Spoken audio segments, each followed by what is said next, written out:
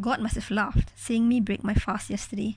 Smiling from year to year, this 33-year-old loudly exclaimed, Alhamdulillah, at the first cool sip, like it was my first fast.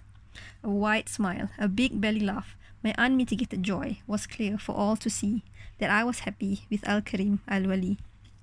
The other day, someone said, "You're so religious but so funny," and I chuckled to myself with glee. There's so much pain and grief and anxiety that my tiny shoulders carry. For all the people he's taken from me, he's given me sweetness in his company. I found a skill of finding the funny in the calamity. Amidst the harshness, I laugh hysterically. When my airtight plans combust spontaneously, I shoot a knowing look at the heavens above me. When God is emptying my hands completely, I know a greater gift is making its way to me. Sometimes he replaces it swiftly, and sometimes years pass and I've forgotten it. The gift always comes punctually. But God, he teases me. I wanted to share this story. So one of the things that I sometimes struggle with, my family still tease me about a time when there were lots of people walking by. It was quite busy and loud. Let him rise out of my questions as answers.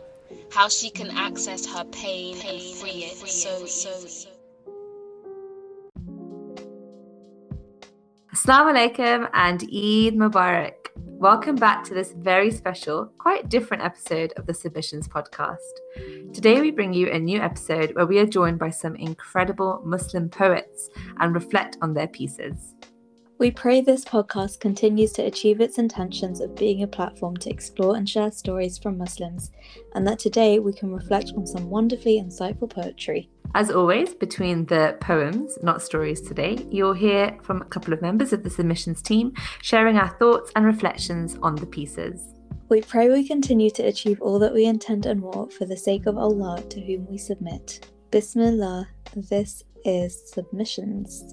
Assalamu alaikum, everyone. I am Inaya and I'm one of your hosts for this episode. Assalamu alaikum, everyone. I am Hania and I am your other host for this episode. It's an exciting one. It is, inshallah. So today we thought we would go down a bit less of a story route, although I guess poems can be termed stories, right? And we're going to share some very, very cool poems that have been sent in from different people. Inshallah, today we can bring you a bit more of a discussion about the poems themselves and just have a nice Eid Ramadan reflection episode. How was your Ramadan, Hania? Alhamdulillah, it's been another quiet Ramadan, but I think I'm really trying to, it is still Ramadan as we're recording, so I guess I'm speaking in the present tense, but I'm really trying to kind of lean into the kind of slowness of things and enjoy that. Even though, as we were talking about just before the episode, Inaya and I were discussing how quickly everything still seems to be going. But I think having less external hecticness, allows us to look inward. And I think for me, I've been just trying to be more mindful of everything I'm doing and intentional. And really use Ramadan as a way to practice that. So even if it's writing an email at work or something, just trying to kind of focus on it completely and exercise that kind of consciousness muscle. Reminding myself that I've been failing quite miserably in the last few days, but it's good to talk it out so that I can try and continue the last few days with a bit more mindfulness. And how's yours been, Inaya?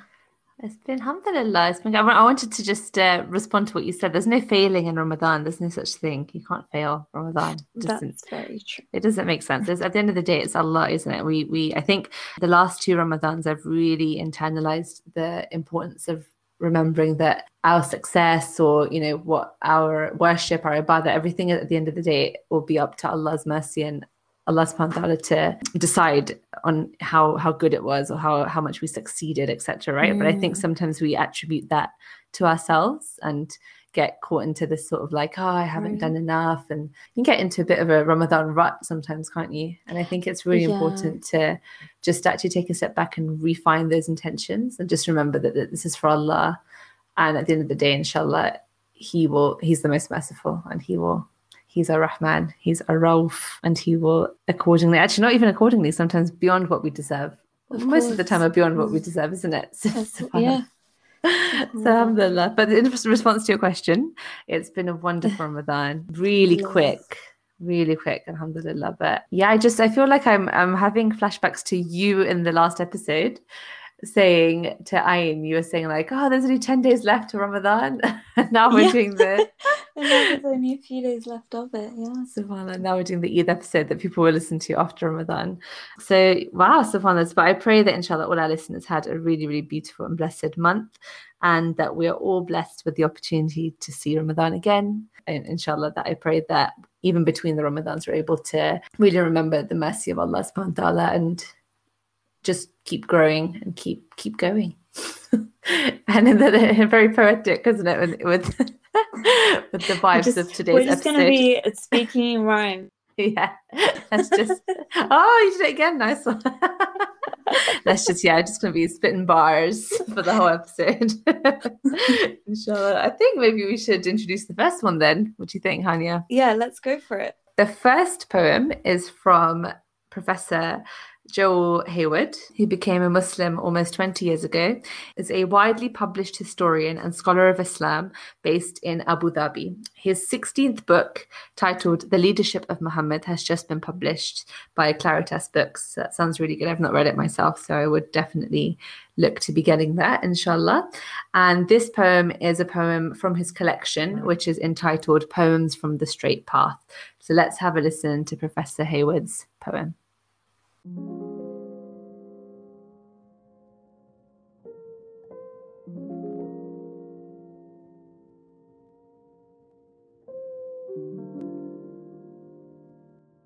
I cling like a child to the leg of a mother. Oh, Allah is the flinger of things, the bringer of stings, the terrifier, the hypnotizer, the magnifier, a spurner, a burner, the great turner. I am burned, I have turned, and painfully learned.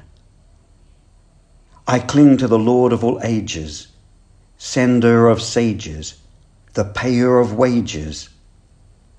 I hold tight, I live and love right. I cling, I cling.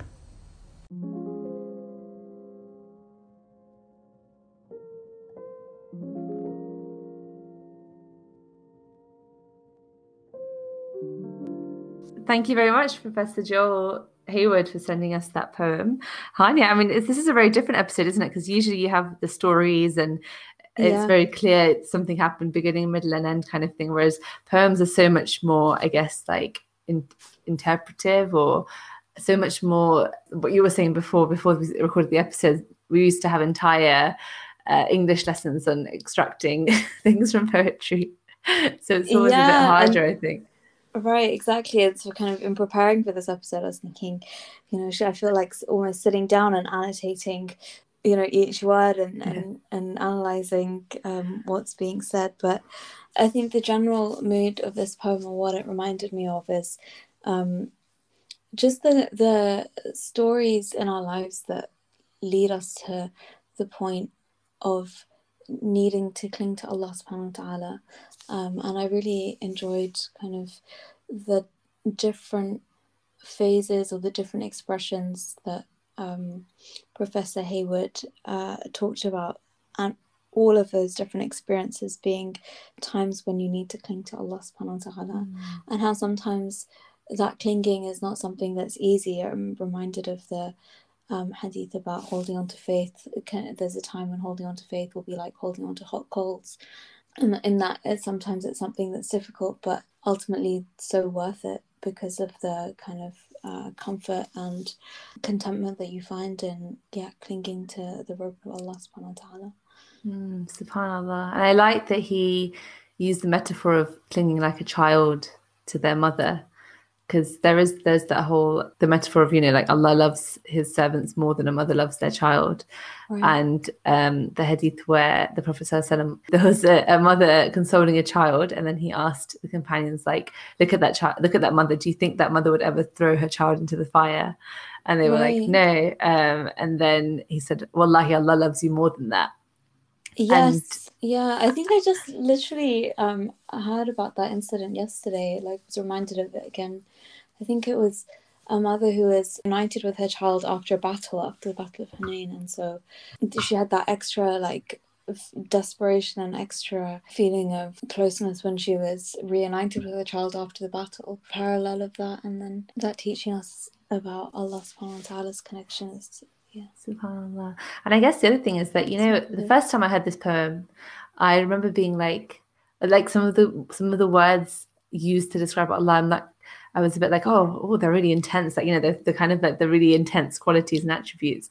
But actually there's such an importance in us firstly reflecting on those, because there's that whole thing about that Islam is like a bird with one of the wings is fear and one of the wings is hope, right? And I think it's like you can't have a bird with one wing. I think it's like sometimes I think we maybe get kind of overly invested in one or the other, and it goes both ways. You know, some children, and growing up, I think some of the way that Islam was taught to me was sometimes a bit fear-based, like very fear-based, but then that was without the hope. And then the other side is true. If you're just constantly only talking about the hope and all of those things, which Allah doesn't shy away from. Like Allah subhanahu wa ta'ala doesn't, if he wanted, he could have had 99 only names that are only like exciting and hopeful and positive, quote unquote. But there are some names that are very like intense and attributes that are properly, you know, like the Reckoner, the Avenger, etc. But the whole point of that is for us to realize that Allah does not shy away from that, and the magnificence of Allah subhanahu wa ta'ala, the humility that we should have as slaves, as his slaves in that. It's not like it's not a level playing field by any means, of course. We're like, what are we compared to Allah subhanahu wa ta'ala? It's not even a comparison. It's not even what is one as a proportion of infinity, right? So, but I think, I really liked that because it is exactly that. And as you said in the beginning, a lot of the time, the times when we're tested the most and the times when we're going through the most difficult times is our avenues into being able to cling to Allah and being able to get even closer to Allah than we ever could have before. Wow, subhanAllah. You know what? 1 minute poem, I didn't think we'd have that much to say, but we've said a lot. Maybe we should move on to the next one. Unless you have any final points, any final reflections? I think that there's plenty to keep thinking about, but I think that's one of the beauties of poetry is that it kind of just launch pad for thoughts. Like as soon as you kind of start reflecting on something that you've heard, then it can help you to kind of spiral. And let's go to the next submission. And so this one is from Zirar, who you may know from Instagram, his work as a writer and photographer. He's based in London, and he spent the last decade travelling the East from North Africa, Egypt, Hijaz to the lands of Khorasan. He is also an active writer and researcher in the fields of Islamic history, art and architecture, as well as a cultural critic in the field of Orientalism, especially in modern travel photography and literature. So Zirar's piece is a piece of poetry / prose.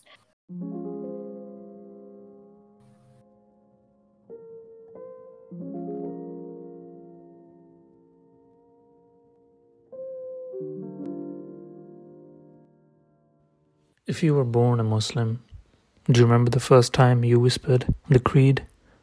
The words that recognized and then reverberated in you the oneness of God, that united all your separate existences into one, that there is none but one.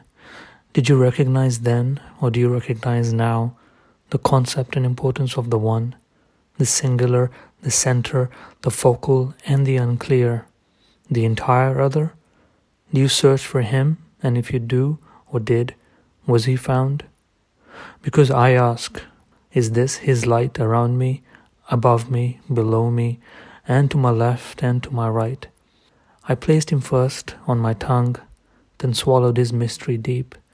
His name would hesitatingly vibrate with my mechanical and entirely distracted prostrations. If you are here watching, then know this, O my Creator, that this is for you, but you say this is for me instead. So here we are, looking at each other, waiting for the heart to stir. Years passed and so did my interest.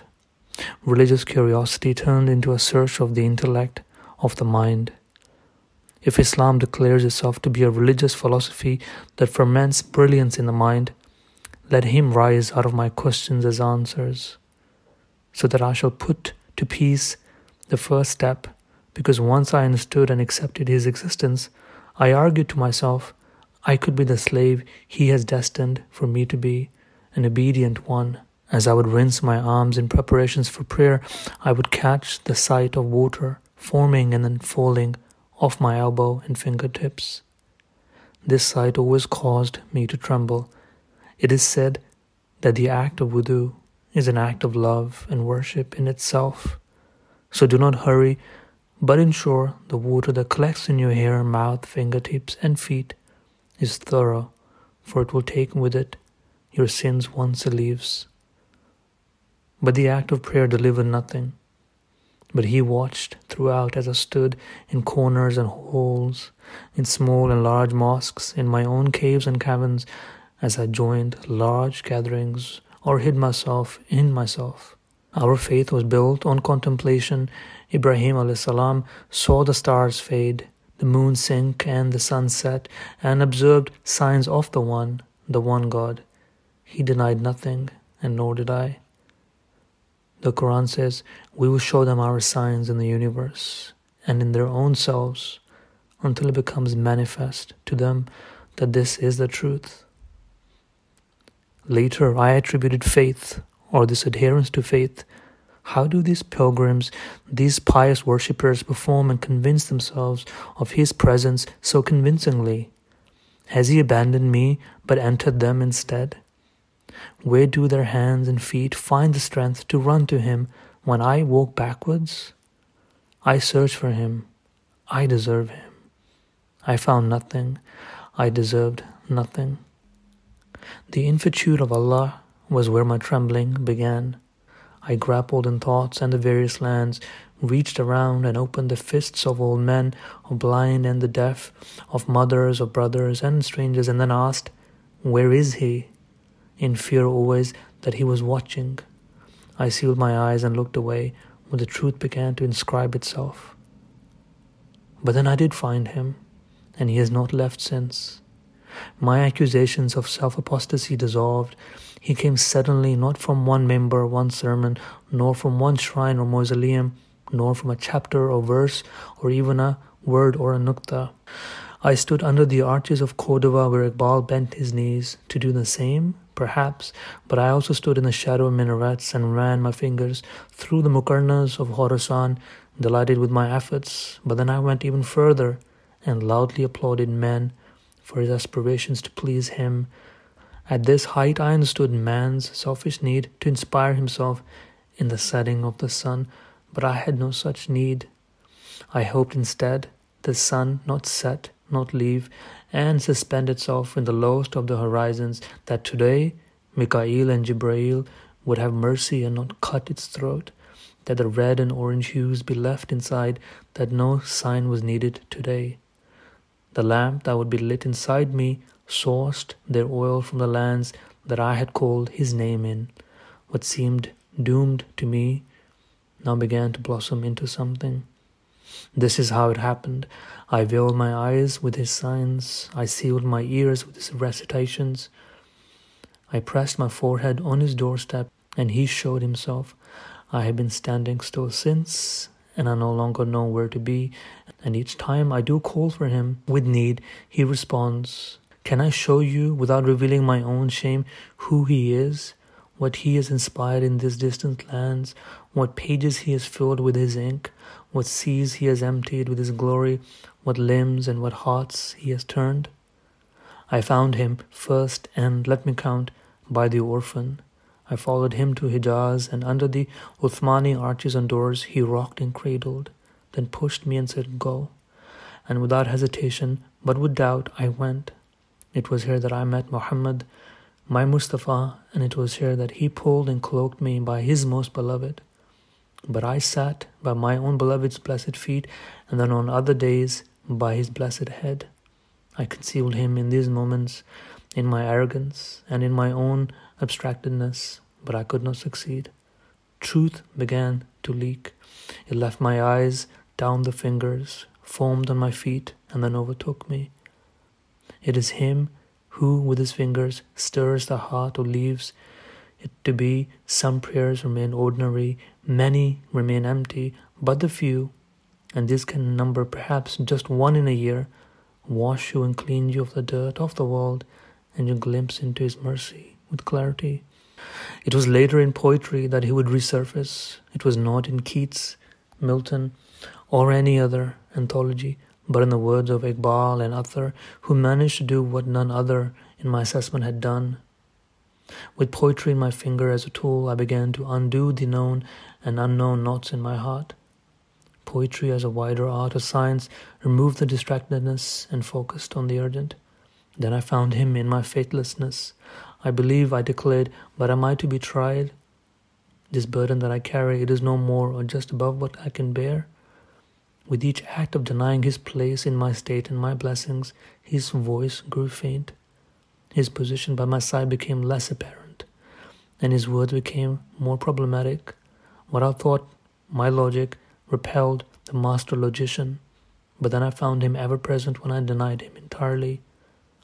What a beliefs articulated so masterfully, using my own arrogant human intellect, my weak heart, and with such little effort, was dusted off when Qul Huwallahu Ahad was recited by my tongue as a habit. The heart starts to fill, some say, with light. In the denial, it shrinks, so in acceptance, it overflows as quickly. I rocked up and down, past these dunes, and I was not alone. As I felt the hands of my brothers tighten the grip, I rocked one evening back and forth in the darkness of night. Untrained to this motion, I cradled myself. In this journey, who else cradles? Who else folds our limbs, caresses our hair, and whispers, "Be calm"? The following evening, calmness was my abode, but before the hour of Fajr arrived, my heart stirred. Awake, Bani Adam. Awaken, Bani Adam. He was here. He was here. My heart has lit up again, and I have found him. He was here.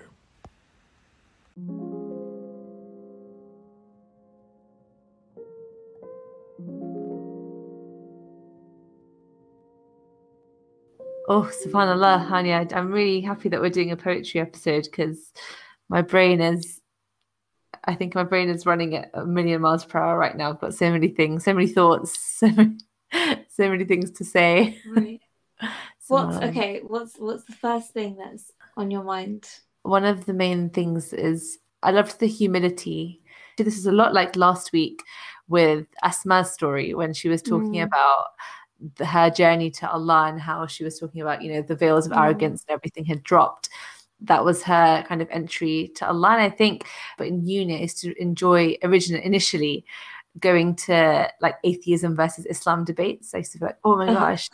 and then I started to really hate them because you realize that there's like one side, there's basically two sides of people who are so convinced by their truths. And it's like, what is the end point of this debate? Like, are we trying to convince each other of each other's truths? How is that going to happen? It's so polar, right? Like my entire truth is based on Allah, and my entire truth, my existence is based on there is a creator and I am created to serve him. Whereas somebody who doesn't have that faith, theirs is like the complete opposite, that theirs is like, no, there isn't one. And so how do you even begin to actually entertain that conversation? And I think the reason I bring this up is that I used to spend a lot of time thinking about really intellectual, like convincing to believe or getting people to understand or just, but actually when you hear it, when you speak to converts to Islam, when you speak to people who have gone from the completely different paths and suddenly become very, very in tune with Allah and in tune with Islam, it's really rarely that it's like an intellectual thing that's made them do that. It's really rarely that it's like, oh yeah, I was reading about like the, this sort of theological thing and then suddenly it struck me. It tends to always be these moments of humility when people realize like, whoa, I'm in need of something. I'm in need of like, I'm not self-sufficient. There's more to life than what I think there is, etc. And that seems to be overwhelmingly whenever I've heard people talk about, even people who are Muslim but have suddenly become closer to the faith, it tends to be that sort of thing, like the ground shakes from underneath them and they realize that there's no stability except with Allah. Sure. And so that's what I really loved about this, because it was in the beginning, he's saying all these things about, like logically, all of these things that he's trying to come to terms with, and intellectually all these things that he's trying to come to terms with. And then even at points when he's sort of like rejecting Allah as even existing, Allah doesn't stop existing because we decide he doesn't, right? SubhanAllah. And I love that so much. What about you? I think the humility really shines through, and I think the humility in even going on that journey of and discovering Allah subhanahu wa ta'ala. And I love how he, traveled throughout the world, and he's noticed Allah subhanahu wa ta'ala in the ways that humans have tried to get close to him, or have been inspired by closeness to him in their writings, in their architecture, and all the manifest ways that closeness to Allah subhanahu wa ta'ala exhibits. And it made me think about that journey that we're all on, whether we were, like you're referring to people who've converted or people who are Muslim but have, become closer to Allah subhanahu wa ta'ala. I've often heard that, even if you're born Muslim, that there's a point in your life where you make a choice, and you make a choice to be Muslim yourself, and that's kind of your moment of faith. And I think that what this piece really brought home to me is the fact that there's a moment that you make a choice, but there are so many moments, even in every day, where you're choosing Allah subhanahu wa ta'ala, you're choosing Islam, you're choosing to strive for closeness. And Ramadan really crystallizes that. It kind of focuses us on that striving and on that journey. Like I was saying, the humility of even going on that journey, and the author here, Zurar, goes on a physical journey where he travels to, places to see and to observe and to, try and be inspired by the signs of Allah subhanahu wa ta'ala. But it made me think about what kind of journey do we go on, even sitting in a room with four walls and with, the door closed. How can we go on a journey of discovery too? Also the dedication. I think we can, get complacent or become jaded, or even just become lazy in that striving. And I think that's something that this piece really beautifully reminded me, was that whether we're physically moving towards Allah subhanahu wa ta'ala through lands or through places that we find inspiring, or to people that we find inspiring, or whether we're doing that internally, that's a striving, and that's something that takes the desire for guidance and effort. And I think, SubhanAllah, wow. But wow, this is a hard task that we've signed up for, but also really enjoyable. I'm really enjoying extracting these very cool reflections. So our next poem comes from Rakaya. Rakaya Fatuga is a 24-year-old poet and facilitator from London. Her work joins conversations on overlapping identities, faith, and cultural practice as self-affirmation. Rakaya also writes fiction and is developing her monodrama, Unbraided, a coming-of-age story about learning to cane row hair and girlhood as a Black British Muslim. The Khidr Collective is a UK-based multidisciplinary arts collective which creates and platforms the work of Muslim artists. So this poem was also featured in their latest edition of the Khidr Zine, which was the water issue, and it's a beautiful, beautiful collection. And if you're looking for an Eid present for somebody, especially somebody creative minded, I would really recommend it. I think it's a beautiful gift, and we'll inshallah put some links out as well. Inshallah. So let's have a listen to Rakaya's poem.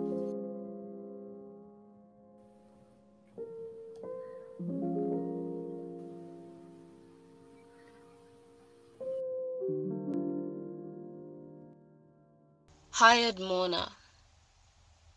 If my body is a vessel, most days I am a stagnant stream.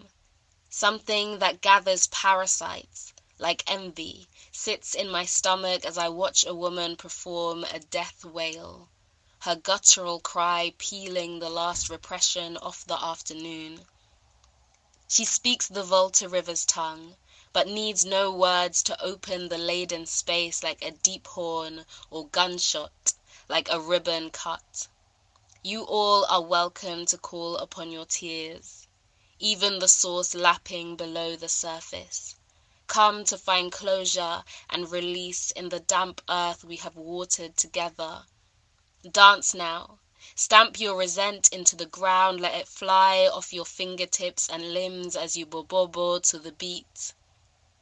She moves the mourners and I watch. How she can access her pain and free it so easily. How she has mastered melting into grief, while others knot ropes around it.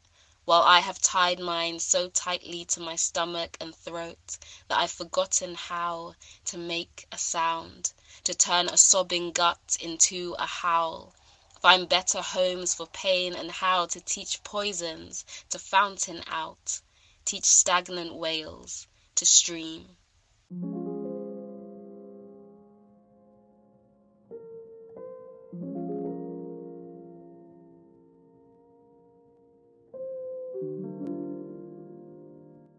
Hanya, I feel a little bit of imposter syndrome with this episode because these are seriously beautifully, like, I think what we were mentioning in the beginning, isn't it? I think we need some time just to dissect and not even just dissect, just to absorb some of the really incredible imagery and language. And I think I wouldn't be surprised if listeners have to sort of rewind and listen again, because I think it's definitely one that you extract more from.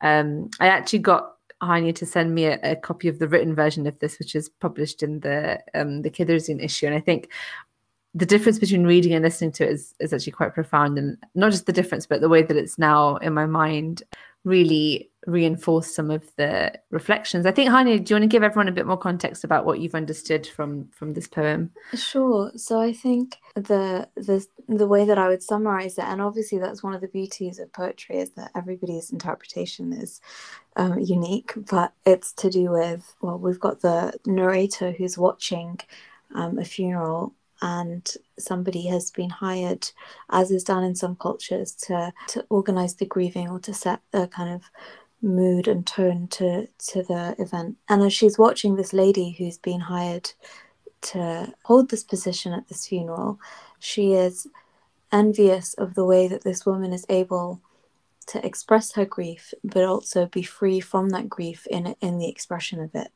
And how, in contrast, the narrator feels weighed down by the heaviness of the pain that she's holding within herself, and she wishes that she was able to release it, and in releasing it, free herself from the burden of it as well. And it's, like you said, Anaya, some beautiful imagery and the theme of water that travels through the poem is really profound, and is a really apt metaphor to be using, in the way that water is something that purifies us and cleanses us, and wow, but it's also what falls from our eyes when we cry. SubhanAllah. And the way that we've been instructed to use it as something in times of anxiety and stress, it's like one of the things that we've been told to do is to go and make wudu, and that's a way of cooling us down physically, but also spiritually as well. SubhanAllah. I feel very much transported back to GCSE English days, which is the last time that I properly analysed poetry. But that feeling that, when you sort of like the first read or the first listen, you're sort of like, oh, okay, maybe I kind of understand what this means. And then the further and further you get into it, there's so many layers and so much depth. One of the things she says, and I'm reading it, but she says, come to find closure and release in the damp earth we have watered together. What that reminds me of is in the Quran, when Allah subhanahu wa ta'ala talks about, land that is barren, and then he has the power to bring life after it has gone, like after it's, everything is dead and everything is dry, but Allah subhanahu wa ta'ala can bring that back. And that's the beauty. And for me, that's a huge metaphor for, I think, the grief of this dunya. And I think it's so easy to get lost in that, like to feel so trapped, or to feel so almost just sometimes despondent when you have a lot of grief or a lot of difficulty in this life. And realizing that metaphor is always about not just Allah bringing life back to dead earth, but also when we die, how that's the start, isn't it? It's not really the end. It's a transition point into into the akhirah, which is endless and limitless, and Right. and inshallah without grief, and a place where that literally we won't even know what grief was, or what we'll Right. have no memory of it. And how And big of a blessing that is. That's subhanallah, like subhanallah, like and actually, you know, I don't know what cultures hire mourners, because obviously that's not a thing within Islam, right? But the interestingness of that, I think, from a human, like I guess we were talking earlier about like atheism or belief in Allah and all this kind of thing, and it's such a interesting thing that human beings need to mourn. Does that make sense? Because everything dies, like all species die and that kind of thing. There's a lot of species that actually do mourn or have this kind of missing of somebody who's left, or somebody Right. who's It's a natural process that, but it's actually a very interesting one, because where does that come from? And if it doesn't come from Allah, then where does it come from? And of course, obviously we believe it does come from Allah, of course. but subhanAllah, it's such a, you know, from a worldview where everything spontaneously just evolved and randomly come about, then where is the place for mourning? Why does What's that the exist? use? Yeah, what is the use of mourning? It doesn't really, Right. But what purpose does it serve? Exactly, but this poem, I think, really captures the purpose of it, and for us psychologically and emotionally. And I think, as we're talking about this, I know it's quite a heavy piece, but it's reminding me of the converse as well, that, you know, and the way that you're talking about the cyclical nature of, you know, earth and it being barren and being brought back to life. I think that's the reality of this world as well, and that we have grief, but we also have, you know, times where we're meant to rejoice, and we're, you know, meant to cultivate a space within us to be able to handle both of those realities. And so you know, rejoicing and being happy is something that's also prescribed as part of the experience of this life, and it's Eid, so that's, you know, that's a time that was meant for rejoicing and for happiness. And every Ramadan, I think that I realize my experience that Ramadan has had a certain theme. And it's always happened, like it tends to be something totally accidental, right? But something that I would have read about or learned about in the beginning of Ramadan. And it keeps recurring. And this year, this Ramadan, is the concept of Rida, which I had actually never heard of before. Although, like, since hearing about it at the beginning of Ramadan, it's propped up everywhere. And I'm like, okay, maybe I have heard of it and actually never paid attention. But essentially the concept of contentment with Allah's plan, and contentment with divine decree, and just contentment with God. And I think actually when we look at that from a perspective of mourning, grief, all of these kind of things, it's exactly what you've said. Eid, there's a reason that like Jummah comes every week, and the Prophet ﷺ said it's like an Eid, right? Like it's once a week. Eid, It's our Eid. I find it amazing that when we do our salah, regardless of what kind of time you're going through, you will open with Surah Fatiha. Like you start with praise to Allah. It doesn't matter if you say Alhamdulillah, regardless of if it's a hard time or an easy time or a tough time or whatever time you're going through, 5 times a day or more than 5 times a day, because you're doing so many rakahs and stuff. It's that reminder of like, look, all praise belongs to Allah, and that that coming to that peace and coming to that contentment with His plan is just such a it's just like the most beautiful way of being, and the most comforting and most like, you know, like of course peaceful way, exactly. And that's not to say, obviously, you know, our prophets grieved. The Prophet ﷺ, when he lost loved ones, he definitely demonstrated this attribute of Rida, but it doesn't mean that he didn't cry. It doesn't mean that he wasn't upset, but it's more about like, you don't become disappointed with Allah. You don't become like, oh Allah, why have you put me through this, or questioning of Allah. It's more like, you know what, I don't get it right now, but my wisdom is not equivalent to Allah's. Like Allah's wisdom is way beyond that. And I guess that's the same thing that Zurar was saying, wasn't it, in his poem, about that humility that we have to have in realizing that our logic might not always make sense. Like things might not make sense according to how limited understanding and intellect, and but then at the end of the day, it's like resigning ourselves to, okay, Allah is, you know, Allah is all of His attributes at the same time in infinite amounts, and He is the best of planners, and that's it. So subhanAllah, I mean, I don't even know how we got there from this poem, but but we got there, and that's the beautiful. So wow, subhanAllah, lots of poems, lots of beautiful reflections that I didn't even think we would get to today, Hania. So I guess Yeah, it has been a journey, and I hope that inshallah it's been a nice bit of an Eid listen. We did get pretty deep, but I think inshallah at the end of the day, I hope that we were able to extract some good lessons from these poems. Hania, do you have a one-liner take-home message from today's episode? I hope everybody has a really beautiful Eid, and I hope that the kind of reflective state that Ramadan has, inshallah, brought you to is something that prevails throughout the rest of the year. And I mean that for myself as most strongly, and for everybody else as well. Alhamdulillah, we've been really blessed to now have been doing the Submissions podcast for almost a year, not a year yet, but alhamdulillah, it's been so wonderful to get lots of wonderful stories, and that this episode is of poems.